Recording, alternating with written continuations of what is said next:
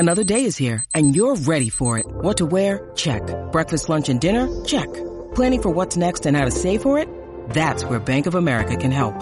For your financial to-dos, Bank of America has experts ready to help get you closer to your goals. Get started at one of our local financial centers or 24/7 in our mobile banking app. Find a location near you at bankofamerica.com/talktous. What would you like the power to do? Mobile banking requires downloading the app and is only available for select devices. Message and data rates may apply. Bank of America N.A., member FDIC.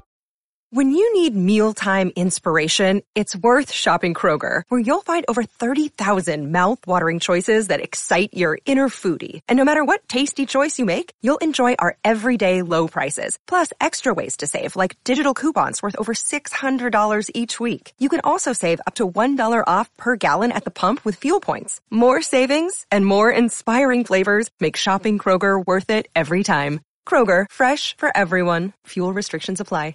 In everybody, Patriots post-game show. John Zanis, Evan Lazar. Patriots with a snoozer.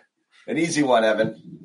An easy one. And this game felt like another time, another example of two things. One, nobody should ever be selling themselves on Sam Darnold as their franchise quarterback. And two, you see Bill Belichick defensively starting to figure out his personnel and starting to figure out what the best way to deploy his defense is this year versus what maybe it would have been over the last couple of years. They played more man coverage in the back end for years here in New England. That's been the MO, but now they don't have Stephon Gilmore. They don't have the man coverage talent that maybe they had once before. So playing more zone and adjusting to your personnel defensively, and we're starting to see that take off. Yeah, raise your hand if you wanted to take a flyer on Sam Darnold this offseason. I did. You know why? I'm a sucker for that redraft, type of thing. I'm a sucker for the guy drafted with a high pedigree, went to the worst possible situation, right, and bring him in somewhere where there's some competent people. And Buffalo lost. Unreal. Bring him in somewhere in a good learning environment and watch them take off. I wanted to take that flyer on Darnold if it was possible. Sure. Nope. This guy won't have a job next year. This is a bad quarterback. So this is again one of those questions for the Patriots trying to assess. Who are they? And it's hard again because, Carolina might have looked like one thing earlier in the year and what they look like now is totally different. So it's again, did they do anything here? Did they accomplish anything? Is this defensive, is what they did here defensively matter? Does it hold up against a good team? Because this is a really bad offense. I mean, they had about 60 yards of total offense in the first half. And honestly, you kind of felt at first, I thought I was really frustrated with the Patriots. They were playing so conservatively that I thought they were leaving it open at 14-6 there. It felt like the Patriots were just playing too conservatively, really worried about that pass rush, possibly turning the ball over, their offensive line not holding up, Mac not looking great. I thought that was going to open the door potentially for, Carolina to pop up a couple of plays. It turns out not. It turns out conservative was the right game plan because Carolina, I think, could have played 8 quarters here and not scored more than 9-12 points. So again, how much are you giving the Pats defense? How much are you giving the bad offense? I give the Patriots defense a lot of credit because this Bill Belichick adaptation, if you want to call it that, to play more zone coverage in the back end and not put guys – look, you don't have Gilmore anymore. Jonathan Jones is on injured reserve. He's out for the year. Jason McCourty's in Miami. J.C. Jackson's your best cornerback. He can be inconsistent at times as kind of a gambler in man coverage as well. So you don't have the cover talent in the back end to sit and cover one man-to-man for 4 quarters like the Patriots have been doing when Gilmore was here as their number one corner. So what have they done? They've adjusted, and they've found a foundation now, a way to be able to play good defense and take away big plays in the passing game by playing more zone coverage, especially on first and second down. They're taking all those shot plays away, forcing the quarterback to check the football down and just coming up and rallying and making those tackles. And then you also look at the production that they're getting out of their defensive line and out of that pass rush. And if you're going to play zone coverage, in the back end, and you're not going to play zone blitz, which the Patriots they're not really blitzing out of the zone. They're playing mostly straight up zone coverage or zone match coverage in the back end. And if you're going to do that, then you have to generate pressure with your front four. You have to be able to get home with 4-man rushes. And because of Matt Judon, because of Christian Barmore, obviously, the Patriots have been able to develop a pass rush defensively as well with those 4-man rushes, with 7 guys playing in the back end in zone, and they pass those things off in the middle of the field, or they match it vertically up the field in zone match, and they're able to take away big plays this way. And they're in a lot of ways, I would say they're kind of hiding some of their guys in the secondary a little bit more by doing it this way, because it's a lot of disguise. It's a lot of post-snap decision-making for the opposing quarterback, which is why Sam Darnold struggled so much today, because he's not the type of guy that is very good at that, right? If you start spinning the dial on Sam Darnold, as we know, he gets confused, he gets flustered, and he doesn't know where to go with the football. So they have a bunch of guys in this secondary, from Jalen Mills to Miles Bryant to Devin McCourty to Adrian Phillips to Kyle Duggar, that maybe aren't the best man-to-man coverage players, but they're very, very versatile players. And they can play multiple different roles in zone. They can play low, they can play high, they can play outside, they can play inside. And you're able to move it around and kind of muddy it up, muddy that picture for the quarterback. And then you also get J.C. Jackson back there, who's one of the better ball hawks in the NFL. So it also helps J.C. that he gets to look at the quarterback a lot more and go hunting for those interceptions in zone. So they're getting a lot more production out of this defense and taking away big plays by playing zone in the back end, getting that 4-man rush with Barmore and Judon going, and it's working. So you stack that together, whether it's against Aaron Rodgers or it's against Sam Darnold, you start building this foundation. You get better and better and better at the game plan or at the schemes that they're running, and then you can start to see this defense really take off. Yeah. And so, again, that's what you've got. You've strung together some wins now, so 5-4. You're in the game here right now as far as this team goes. Offensively, again, kind of, mixed bag. You do want to, I liked seeing some of what we saw there, and certainly the guys on the right side were clearing out some holes. We got some good stuff, in the run game. Yeah. They had 100 yards at the half, and honestly, I think could have kept pounding it if they wanted to, throughout production from all 3 backs, which was crazy, because Bolden looks like a new man. He just looks like he's moving better than he was earlier in the season. A little bit more burst. He obviously made some big plays there, but you got something out of Stevenson, a pretty good 3-headed attack. We're going to talk about 2 of them getting dinged up, which isn't great. So we'll see, about that. But again, it's just,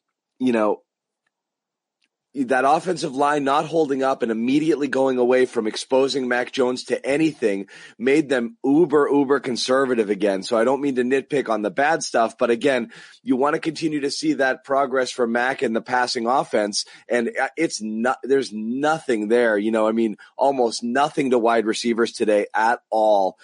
Very little involvement, very little vertical action in the passing game, from Mac and the Patriots, which is sustainable in a game like this. But again, you're going to need to see something here. And we definitely didn't see it today. It felt like a little bit of a step back. Yeah. And I'm not usually one that's so gung ho about what I'm about to say, but in a way, Bill Belichick is getting what he wanted and what he envisioned coming into the season.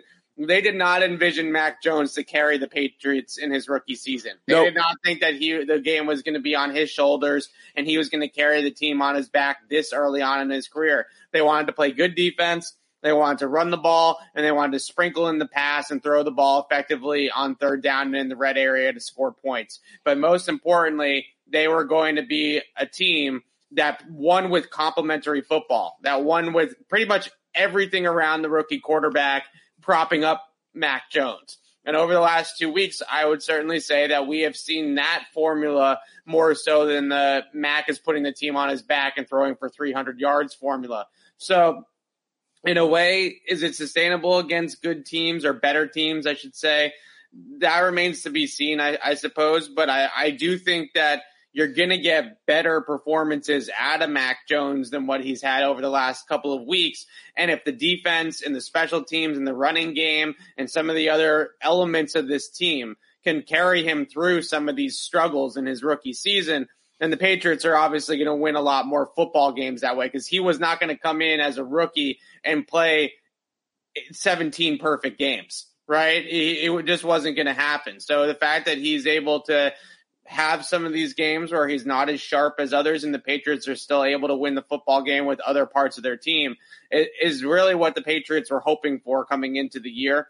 And the concern that I had out of Mac today were the 2 turnovers. The first one, it looked like he had Brandon Bolden open over the middle against the blitz and didn't get the football out right away. And that was why Brian Burns was able to finally get in and get that strip sack. This interception by Stephon Gilmore is a great play by Gilmore, but there's no way you should throw that football, right? No. It's just a bad read and a bad decision because Gilmore beat him to the spot. He took the route away from him completely. It was never there. Yeah. It was never there. You got to just eat that one or not throw it there and move on. So you have the 2 turnovers. Those were killer. And I think the one thing that Bill Belichick will continue to mention with the passing game as a whole is consistency, because you do see flashes of good moments from this passing attack. You do see some downfield presence, like on the wheel route to Brandon Bolden, and Hunter Henry gets involved with a touchdown and a key 3rd down conversion, and they find Ramondre Stevenson coming out of the backfield for 41 yards. So some of the flashes in the passing game are there, but the consistency as a whole is not there. Maybe that volatility has something to do with the fact that it is a rookie quarterback that's pulling the trigger. Yeah, and you had Wynn obviously there, kind of looked like he missed a block assignment. I couldn't tell if he thought Henry was supposed to block outside and he just didn't turn until late. I'm not really sure what happened there, but certainly some inconsistency from him. You really want to see him button it up, because it did feel like they were last couple of games moving in the right direction with that O-line combo. And this felt again like another step back, which the trickle down effect off of that is so profound in terms of the impact it has on the offense that it really does kind of change the entire philosophy and what it is that what they want to do. And it is amazing how skittish the Patriots get once they feel like it's not there for them. They really just went right back into the bunker. 3rd and right 12, back in handoffs, draw play to Bolden. Yeah, exactly. Yeah. And that was that it was actually that exact play. And then I believe it was a pick 6 on that next drive. Right. With Carolina driving. But again, that was the play to me, that 3rd and 12 draw to Brandon Bolden, where it's like, guys, what are you doing? You're opening the door for them to come back. And Carolina did in fact drive it down the field and was in a position to score. But Darnold obviously gives one up there, and JC, not Justin Bethel, as you might have heard on the game broadcast. Not the best game broadcast today from CBS. No. It was rough. It looked like they did about 6 minutes of homework on this game. Yeah. Yeah. Between the Justin Bethel's JC Jackson and him saying that Jacoby Myers was Mac Jones's go-to target in the red zone, we lost a little bit there. Archuleta also has a knack for saying Judon instead of Judon. And I don't know, maybe we all have it wrong, but I haven't heard Judon. No. Either. So we should talk about some of the positives with the offense with the running backs, though, right? Because they do run for a season high was 150. No doubt about it. There were good things there. You want to see that they can impose their will, and I actually liked the pivot when they saw that the stuff wasn't going well, and they're like, "Screw it, we're just going to hit you in the mouth." And again, the Panthers have guys on the edge who can kind of get pressure, but they're a little bit lighter, so it does make sense that you should take advantage of that, and they did. Yeah, it was great to see Josh McDaniels adjust a little bit here on the fly. And also, I thought he called a really good game to mitigate the speed of the Panthers defensively. Instead of 7-step drops with Mac in the pocket, trying to go through a full field progression with Burns and Reddick and these guys all coming at him, they were getting the ball out of his hands quickly. They were testing them out on the perimeter in the run game, because those edges, as good as they are as pass rushers, Burns, Reddick, these guys are a little bit undersized, right? They're not Matt Judons. They're not 265-pound edge rushers. So these guys are a little bit smaller, and a little bit more speed, finesse type of guys. So they ran the football right at him on those toss plays. They actually got some productive toss plays, and I thought that opened up some of the runs on the inside, because now you're starting to talk about balance. So in the run game, you're thinking about the toss, or you're thinking about the outside run. Maybe that opens up some of those inside runs as well. So you see some of the things that Josh McDaniels did in this game, calling the game to protect the Patriots essentially from that pass rush. And I think once they saw the strip sack, that was it, right? At that point, they said, okay, we need to just make sure that that doesn't keep happening all game and this pass rush doesn't completely take this thing over, because especially with the way that Sam Darnold was playing on the other side, it was pretty easy to see that if the Patriots didn't beat themselves in this game, that they were going to win this game pretty easily against the Panthers today. And the only thing that was holding them back from blowing them out in the first half was the bad penalties too. Right. I mean, so many procedural penalties. And again, the first half offensively started so bad with that stuff. I think it was, a couple of false starts and just stuff that they've got to clean up. I don't get what's happening here with these miscommunications, the too many men, the procedural penalties, just a lot of stuff that you just aren't used to with these guys. It's frustrating. They cleaned some of the penalties up as the game wore on. They did, but they started awful. Yeah, they had 4 penalties in the first 10 minutes of the game, and they only had 6 for the entire game. So they only got called for 2 flags as the game wore on in the quarters 2 through 4, if you want to put it that way. So they were able to clean some of that up. I think the one thing that you see with Isaiah Wynn, because I know there's a lot of critiquing of Isaiah Wynn's game out there right now, and Brian Burns' strip sack and his role in Brian Burns' strip sack. And I think when you look at that what Wynn struggles with at times is when the defense is bringing pressure from the second level and they're walking guys up over the left side of the line.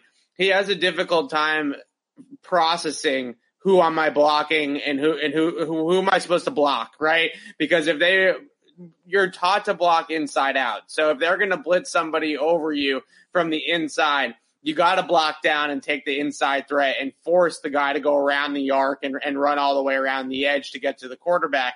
The way that Hunter Henry engaged in that block, it looked to me like Wynn thought that Hunter Henry was staying in. It looked for sure, because he was very late to even turn to see it. And he was locked into that, position there. It just looked like they had something going on with the pressure on the inside. Wynn's eyes started inside at the linebacker level to make sure that the blitzer wasn't coming from the second level. I think he thought that Hunter Henry had it with Brian Burns, or maybe he thought that Hunter Henry was going to hold that block a little bit longer and he was going to have more time to recover to Burns. But Burns is so fast and explosive that with Burns, you kind of have to adjust a little bit, right? Your internal clock has to go a little bit faster. So look, I think this offensive line has come a really long way since the beginning of the year. I think Isaiah Wynn still remains somebody that is a little bit of a wild card every single week and every single play. You just don't really know if he's going to be the first round pick Isaiah Wynn that we've seen and flashes and droves really when he was healthy over the last couple of years, or if he's going to be the guy that's been in a rut so far this season for the most part. So it's, as a passing game as a whole, they just need to be more consistent, because like I said, they do hit on some plays, right? They do hit on plays down the field. They're pretty good on third down today. Looking at it early, especially, they end up 6 for 14, but it felt better at the beginning parts of the game when it was really a game. 2 for 3 in red zone trips. Hunter Henry catches a touchdown pass, so that they were a little bit more effective in situational football, I would say. Third down, red area. When Mac found a matchup or had a matchup, he was able to get the football there. But then you just have these grenades, right? These big mistakes with fumbles or interceptions or penalties or blown blocks and blown assignments. And that's when you start to see that offense go backwards a little bit more than what you would like to. Yeah. No doubt. Nelson Aguilar did play today, correct? Yeah, I mean, I'm not that surprised that they didn't try to push it down the field to the receivers just because of the pass rush. They were really concerned about that. Aguilar didn't even have a target in this game. Not a target, nothing. You had 4 to Jacoby Myers, and Gilmore was in coverage on a couple. One ends in a pick. Yeah. He has 1 completion for 8 yards, and then Kendrick Bourne had 3 for 34. He's the only one who flashed. Outside of that, you had Henry with 2 receptions, Jonnu with 1 for 4, and that's it, my friends. The rest went to backs. Stevenson, Bolden. This was 12 completions today. This was, a really run the day. football, play good defense, and get out of there with a victory. That's what today was about, and that's what they were able to do. And look, like I said earlier, sometimes you got to just stack some of these wins together like this, right? Not every game's going to be 50-point outbursts for the offense. Not every game's going to be perfect when you have a rookie quarterback in the passing game. But if you can continue to beat teams that you should beat, this Carolina team is not in a good place right now, right? They're going in the wrong direction. So if you can keep beating these teams by just playing all 3 phases, doing enough, or the defense playing dominant like it did today, and that will get you through the season, and you start to talk and flirt with. Yeah. Look, wins. You're not wrong. There's no question about it. It can get you by, and it can win you some games, and you can hover around 500 and beat teams that that have flaws that you're supposed to beat. It's just simply a matter of ceiling for this season. What is it? Is there? Can this offensive passing game reach another level? Where it always comes down to, look, we asked the same question with Cam last year. If they're trailing, can they open it up and get back in a game? Right. And that's kind of what it comes down to, is you can manage a game like this. Absolutely. And I think they played it the right way. But can you put up the points when you need to? And again, it's 9 games. You're more than halfway through the season. I don't know yet. I don't know if we should be optimistic either. What do you think? Yeah, I don't know yet either, because we have seen them throw the ball well. I thought against Dallas they threw it well. Obviously against the Jets they threw it well. And you see these flashes and you see these moments, and Mac has certainly on the whole been really good, especially when you curve it for a rookie quarterback, right? It's been very good. But I think what you worry about with this offense is they just it doesn't feel like the coaching staff fully trusts the entire operation in the passing game to really, I wouldn't necessarily say it's not that they're opening it up. I think that's kind of an oversimplification, but more so just they played today not to lose, and they were able to beat Carolina because the defense played extremely well, and the Panthers are not a very good football team, and Sam Darnold's not a very good quarterback. But when you're punting the ball on 4th and 1s and you're handing it off to Brandon Bolden on 3rd and 12, and you're doing these things that playing field position and all this kind of stuff, right? That's playing, in my mind, a very conservative brand of football. And if they really felt like we can throw the football here and stomp on the throat, they would do it. But I don't think that they have that full confidence yet. Now, I think the other end of that, right, people are going to come back at me and say, well, if you're up 24-6, then what are you chancing it, right? What's the point? So I get that too, but I don't know. We're all still waiting to see this offense, except against the Jets, right? We're all still waiting to see this passing offense truly play a complete game, right? Where they actually beat a good defense or a good opponent by throwing the football and being productive consistently in the passing game, and not just have it come and go in spurts. And maybe it's the offensive line. Maybe it has nothing to do with Mac. Maybe they don't trust the offensive line to block it, right? And keep Mac protected. And that's how you get turnovers, is when there's pressure on the quarterback. So maybe it's that. I don't know. It could be a combination of all of them, but until they go out there and do it against a team that's not the Jets. And I know the Jets have been pesky here the last couple of weeks, and they beat the Bengals a couple of weeks ago. But until you do it against a defense that's not the Jets, then you're going to have to answer these questions, right? You're going to have to answer these questions and these concerns about the passing game as a whole. Yeah. Yeah, no doubt about it. What else do you think you have? What else do you want to talk about as far as this game is concerned before I make the rest of it about Odell Beckham? Well, it was good to see the running backs be so productive, right? I mean, you run for that sort of yardage, and then you also throw the ball to the running backs out of the backfield a little bit, and you're productive there. Then I think all of those things are not necessarily translatable. I think Brandon Bolden looks good, right? I think he's looked a lot better. Is Brandon Bolden gonna be this much of a factor back every single week against every single defense? I don't know about that, but what they've been able to do with this backfield, assuming and hoping that Ramondre Stevenson and Damian Harris continue to be healthy and aren't actually seriously hurt at the end of this game, they've found a nice mix of backs here, right? Sorry. That was J.C. Jackson quote just now. Sorry, I got caught. Someone asked, can you take us through your pick six? J.C. Jackson's answer was, you can watch it on the internet. Oh, my gosh. I love that stuff. Oh, my gosh. Yeah, he is. Look, the defense balled out today. And That's what you get, by the way, young journalists out there, aspiring journalists, when you ask a talk about question, okay? Yeah. Talk about this. No. Walk us through that. No, just watch it. Yeah, look, if I have to, this defense, I don't want to take anything away from the defense because they played great today. And you look at this pass rush and you look at the adapting to more zone, but specifically, I look at guys like Barmore and Matt Judon just wrecking games in that front four and being able to get pressure on Darnold with four guys. And as we know, Darnold is the type of quarterback that once you get him under pressure, he really does turtle at that point, right? And he coughs the ball up, he turns it over, he makes some really boneheaded bad plays against pressure. And in the past, the Patriots have run zero package blitzes at him and things like that instead, and really turned up the pressure by bringing extra rushers. Right.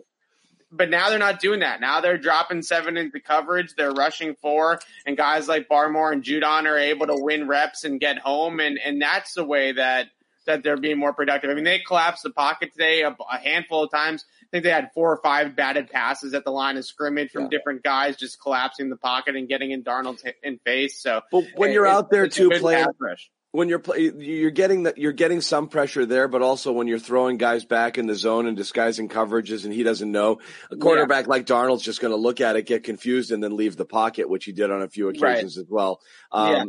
So that's just kind of how it goes. And again, you wish you could play a Sam Darnold-like quarterback every week. We are back and better than ever. All eyes are on the gridiron as teams are back for another football season. As always, BetOnline is your number one spot for all the pro and college football action this season. With a new updated site and interface, even more odds, props, and contests, BetOnline continues to be the number one source for everything football. Head to the website or use your mobile device to sign up today to receive your 50% welcome bonus on your first deposit.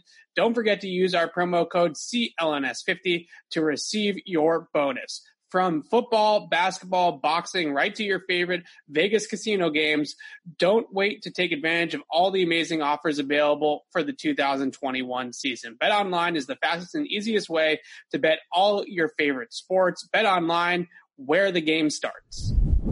5-4 right now. They have it. Who do we have next week? Back home against Cleveland. Cleveland, who dropped a bomb on Cincinnati today, was surprising because that team looked like they were a mess, playing without their guy, Odell, who is now a free agent. And now what happens?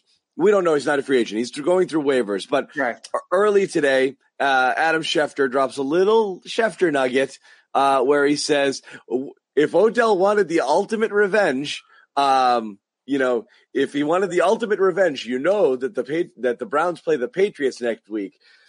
That could be cute little, wow, wouldn't that be something sort of stuff. Yeah. Schefter doesn't tweet a lot of things by accident. So I don't know what you thought about that. To me, I was like, he might know something without being able to say something yet. And again, nothing is known because, again, Beckham has to clear waivers, but with a $7.25 million price tag attached to a half-season rental who's not under control for next year, and yes, I think you get the way the deal is structured, you would get a compensatory pick. I don't know that anyone's taken a flyer on the waiver, so he's going to get to pick his destination. What do you think of all the questions? Is he still enamored with the Patriots situation? Because I know he was before when Brady was here. I know Bill Belichick is fond of him and his talents, and I know he likes Bill Belichick also. But would he come here? Should he come here? How does this play out?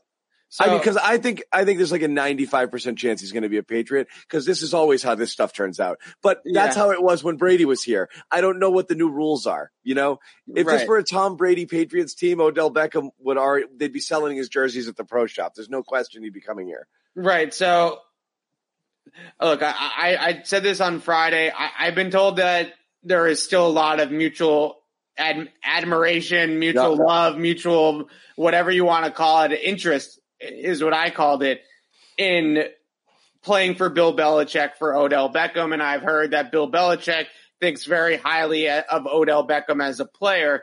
And although you look at in Cleveland, it maybe wasn't as clean as he was kind of in his prime years there with the Giants and going for over 1,000 yards every single season. He hasn't had 1,000 yards since 19 now, but you see the talent and his skill set in particular, the win inside the slot, win outside, win after the catch, win at the break point at the top of the route, get open with your route running and your explosiveness. Those are the types of things that fit well here. And then you also just add the game-breaking talent that he has. So when I kind of read all the tea leaves here, I do think that there's a possibility that this could happen. And he was on his special with Cam Newton last offseason when Cam did that round table sit-down thing with a bunch of his buddies. And he was talking to Cam about how great it was to watch Cam play for the Patriots last year, because the Patriots had Tom Brady before Cam, and now all of a sudden they're running quarterback option plays and read option and QB designed runs, and they're trying to do things and incorporate things to make Cam Newton thrive in their offense that really wasn't built for a quarterback like Cam Newton, but they did their best from a coaching standpoint to adjust to Cam's strengths. And when I heard that, he basically said, and I'm paraphrasing, that Belichick gets the best out of guys. Right? He puts them in the best position to succeed. He puts them in a role that they can be productive in. Except for Jonnu Smith and Nelson Aguilar. Yeah, fair enough. But he gets the best out of guys. And I think that Odell is going to look at it and say, there's two things that could happen out of this, right? I could either go to New England and it could become a home for me and a place that I can be a star again in, or I play really well in New England for 7 games, reset my value, and then get paid again next offseason as a true free agent in the offseason.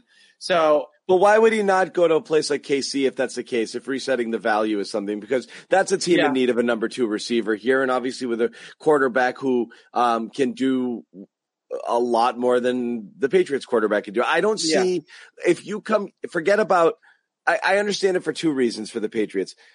Being well coached and being in a position to be around professionals, which the Patriots are not the only organization that provides that. But as a person who feels like he wasn't used right, being somewhere where someone would use, I agree with that. They would utilize me. But to what end? What would be the ceiling for Odell's stats in New England given this passing offense?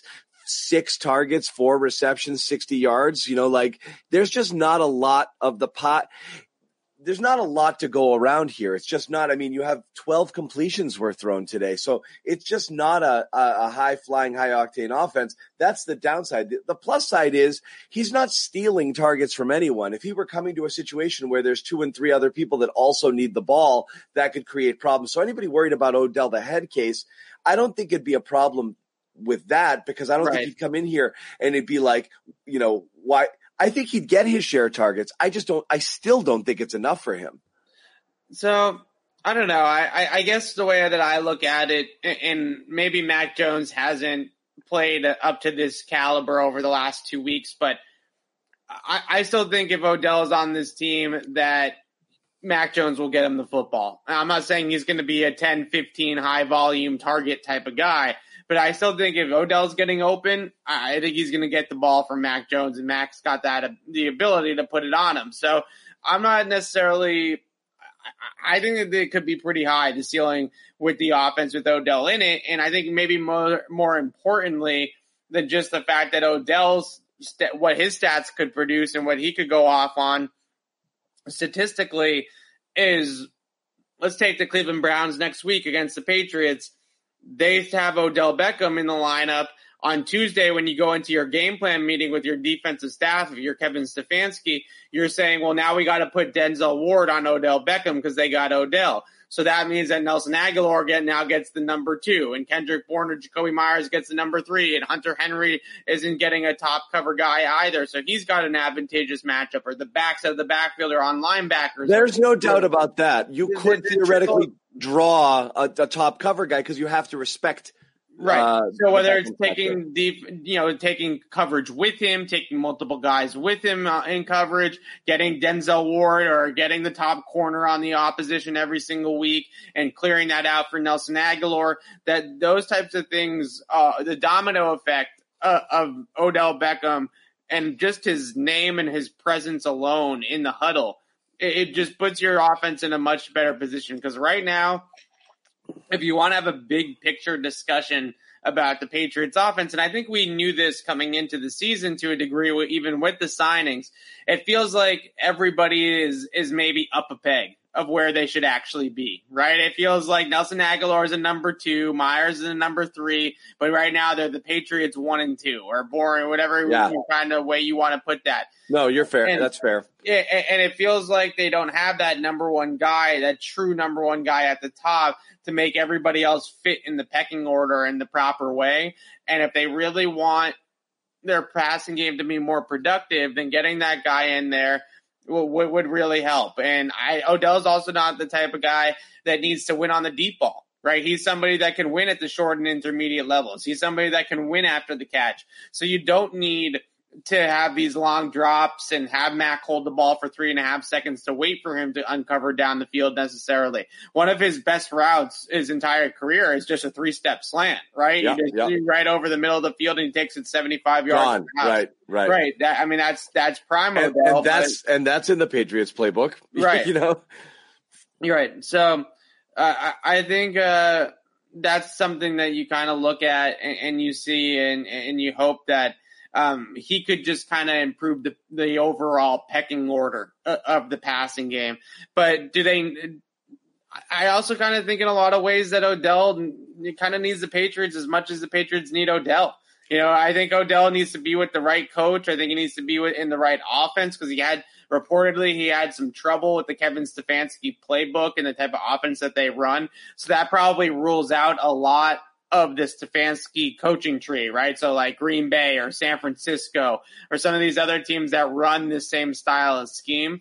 So I think that there's a chance that this could happen. I really do. And I think it would be obviously great for us, but great for the Patriots offense as a whole, just from a domino effect standpoint, even if Odell is not prime Odell Beckham Jr. I think no question about it. I think if you're the Patriots, the risk reward, it's again, we've been through this before. The risk reward on a low cost flyer signing to see what the ceiling is, even if it doesn't work out, is really not a big deal. He's not coming in here and destroying culture. He's coming in here and trying to revamp a reputation. You shoot your way out of town somewhere, you're not going into the next place and causing a big fuss because it's just not going to work that way. So he's coming in on his best behavior, as you said, to, rehabilitate his image and try to get paid once again and have some freedom. So I think he'd be a good soldier 100% here. And again, even him nowhere near the level that he was at peak Odell, 80% of him is still probably the most dynamic receiver on the Patriots by a considerable margin. So I don't even think it's a question mark. If he's interested and if there's a wink, wink, Bill, I'm coming sort of situation going here, which is, again, my mind always runs to the conspiracies and the, if Yeah. Schefter says it, I feel he might know something. He just can't say anything because he's not supposed to know anything, because no one's supposed to know anything. He's not officially available yet, and we don't know how this is going to go. And of course, some team could claim him. People were asking again here, don't 14 teams get a shot at him ahead of the Patriots? Yes, absolutely. But I don't think the Patriots couldn't put a claim on him anyway because they can't fit his salary into their books right now. They can only sign Odell if he clears waivers, is a free agent for some sort of really team-friendly deal, and they'd still have to move some money around to make it happen. So they're not putting a waiver claim on him straight up, I don't believe. Yeah. And I don't think I don't think any other team is either, but you never know.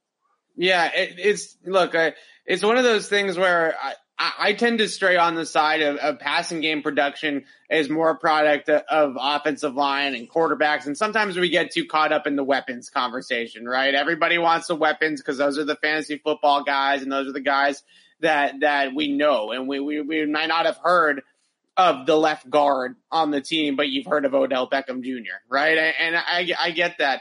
But I think that there's an overall kind of confidence that a guy like that brings to the huddle.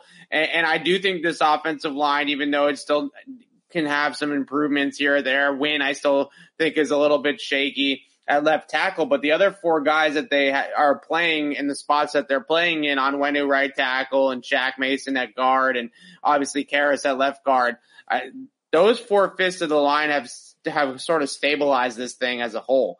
Yep. And I feel a lot better with the line now than we did a month ago. Now, is Wynn still not all the way there? Absolutely, but it's easy for us to sit here and say that Wynn was to blame for the Brian Burns sack. We don't actually know what Wynn's assignment was. We don't know what the protection call was. We don't know if that's on Wynn or if it's on Henry or if it's on both guys. So when you have those protection breakdowns and it's not Wynn was blocking his guy and he lost the block and Mac got sacked, it's hard to really know when you have those kind of communication call breakdowns who exactly is to blame. And like I said earlier in the show, Mac had an open receiver. He had Brandon Bolden open right in front of him, and he held the ball for too long, especially against that kind of pass rush. So it's all marries up together, and I have a tough time singling out Isaiah Wynn for the strip sack. I don't think that it was. I'm not sure either. It didn't look like. Yeah. I tend to agree there.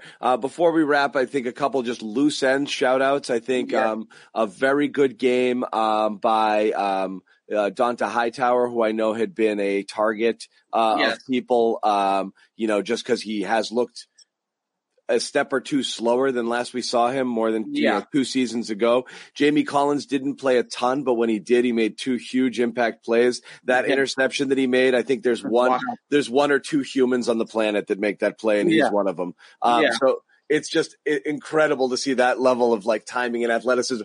Brewski used to make plays like that. He was quick as a cat on that line to jump up and kind of hide and make that pick. But with Collins, I don't even think he was playing. He wasn't playing possum there. He just reacted that fast. He's that much of a freak athlete. So it's just an incredible play. So when you get those flashes from him, I think that's great. Any other odds and ends for you, Evan, before? Hightower is an interesting one because I was actually going to write about him in my 10 things, because Bill Belichick was really effusive with his praise last week of Donta Hightower. He was asked a generic question about Hightower this season. And he talked about him being a field general and all this kind of stuff. And I think what we get too caught up in all the time with Hightower is him in coverage, right? Is him in space against Christian McCaffrey. I mean, how many linebackers in the NFL besides maybe Fred Warner and Bobby Wagner can truly guard Christian McCaffrey in space, right? I mean, the guy's unbelievable. So to try to ask him to go out there and get Christian McCaffrey covered and a zone coverage or a short zone or whatever the case may be. The one that Barmore batted the pass down at the line of scrimmage and they had McCaffrey open on the wheel route.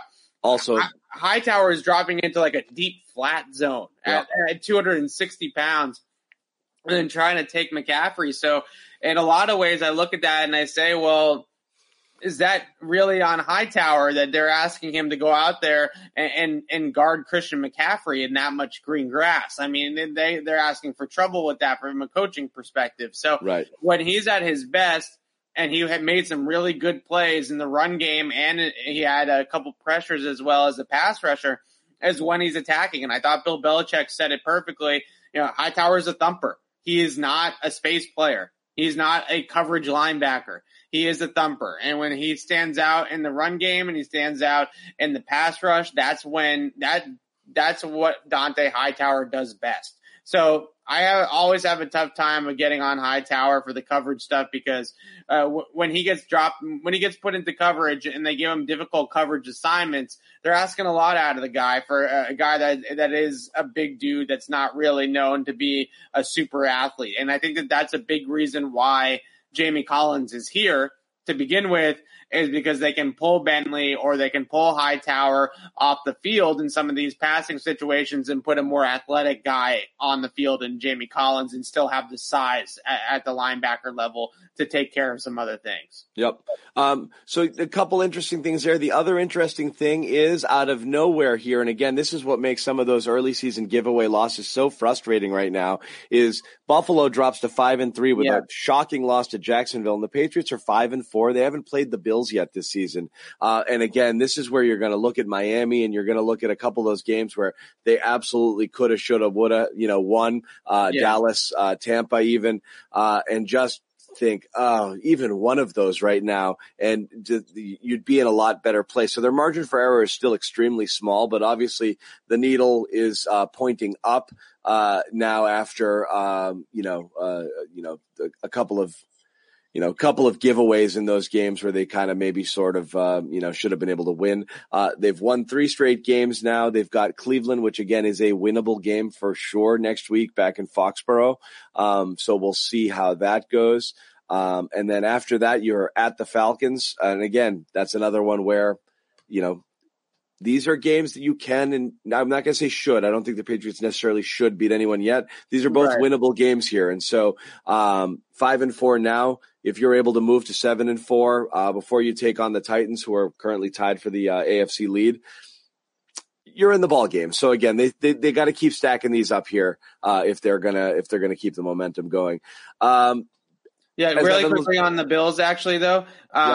So Buffalo, according to Football Outsiders, has one of the toughest remaining schedules in the league right now because they're playing that. Remember the first place schedule, right? You win the division and then you get all the good teams the next year.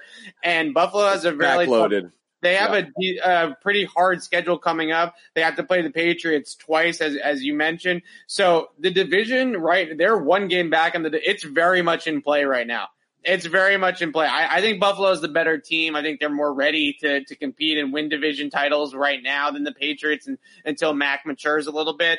But still, at the end of the day, 5-4 and 5-3. I mean, the Patriots are one game out of the division with 2 games to go against Buffalo and a pretty difficult schedule down the stretch here for the Bills. And you mentioned Cleveland. This is a really, really interesting game to me because the Browns can kill you in the trenches. They can run it down your freaking throat. And they can rush on the other side. Right. So the Patriots have been able to control the trenches the last 2 weeks, and that's a real big reason why they've beaten the Chargers and the Panthers. Let's see what it looks like against a team that is committed to run the football, because I still don't think the Patriots have played. I guess they played Dallas, but Dallas threw the ball a lot against the Pats in that game. They haven't played a team that has gone out there and said, we're going to run the ball 40 times today because we know we can. And even if we give up, even if we get stopped a couple of times early or whatever, it doesn't matter. We're going to keep running the football and commit themselves to run the football. And they are going to go up against that in Cleveland next week. And Cleveland can really take advantage of some of the things on the offensive line that the Patriots have still had issues with. So it's going to be a really good game, a really good litmus test for the Patriots in the trenches. Has this run defense that's been much, much better this year really taken a next step, right? Can they go ahead and stop Nick Chubb in one of the best rushing attacks in the league? And obviously, can they block Myles Garrett and company too? So a trenches game next week for sure. Yep. Last couple of odds and ends here. Jamie Collins, we talked about that interception, and it didn't look like he was sitting back in coverage. He was asked about it. He was, in fact, rushing the passer on that interception. Yeah, just instincts. Yeah. And someone asked him, how'd you do it? And he said, I don't know how I do stuff. I just do it. So that's in running for the best quote of the day next to J.C. Jackson's. He's actually responded to my football nerd questions like that before. I think sometimes when you're such a freaky athlete like Jamie Collins is, it's difficult to put into words how you do things, right? Yeah. Your body's just used to doing it, right? Yeah, exactly. And then you can count on doing freaky things, so you approach things differently. If you know you're a ninja, you can rely on your ninja skills when you're in certain situations, and Collins is very much like that. Yeah. He's a freaky athlete for sure. He's a freaky athlete. So, again, as Evan mentioned, check out clnsmedia.com, our new revamped website. Evan will have a write-up there momentarily on today's game, as well as, all our other post-game coverage, in addition to all of our Celtics coverage, our Celtics post-game, stuff from Bobby Manning. I know he just posted something to the site recently about Marcus Smart and what's going on behind the scenes there. It's a pretty interesting read. And then, of course, subscribe to our YouTube channel, Patriots Press Pass. Follow us on Twitter, Patriots CLNS, to be notified for all of our updates when we go live. We're back with Patriots Beat Live on Tuesday, but we'll have a ton more stuff popping out on the YouTube channel and our and CLNS Media website throughout the evening and into tomorrow as well. So lots of new stuff. And then check out Evan. He's going to have his film review and film study coming up as well, which is a must read, must watch situation. So that's it for us, Evan. Thank you. Congratulations to Evan Lazar's sister, who was married this weekend. That's very nice. Mr. and Mrs. Putney finally got them hitched. They had to postpone their wedding because of COVID the first time. So 2.5 years after the engagement, we finally did the thing last night. So it was great. That's excellent. So congratulations there. Thanks everybody for watching, and we will talk to you guys later.